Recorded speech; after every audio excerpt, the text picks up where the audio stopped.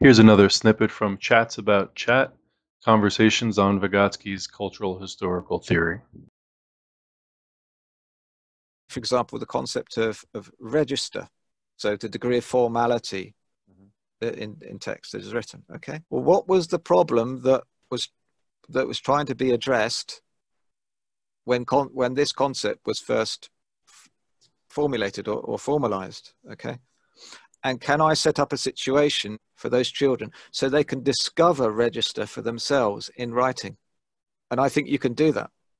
Not only are they children getting understanding of register, assuming you'd use that in your classes, but they're starting to put out feelers for themselves in terms of their appreciation for literature and language. If they get the sense of they've invented this for themselves to a certain degree, it's a personal invention, not a historical invention.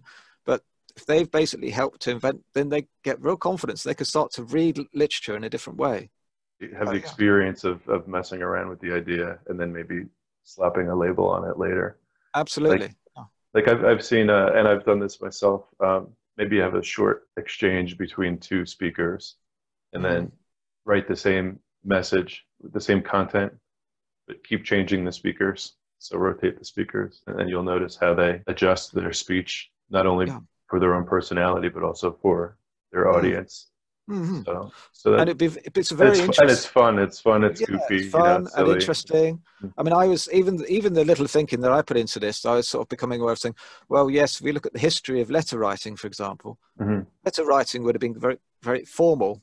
You know, even between if someone's sending someone a love letter, it's mostly probably going to be very formal if you're going back a couple of centuries and the kind of writing involved. And you can compare that with the content that people have in emails, for example, now. Incidentally, one interesting modern development is like if you're teaching a live class or having a live chat like now, and you use the chat box, you're going to be more likely to speak informally and quickly because time is of the essence. And I've noticed that that's spilling over into email communication from my students, and sometimes even from me to them.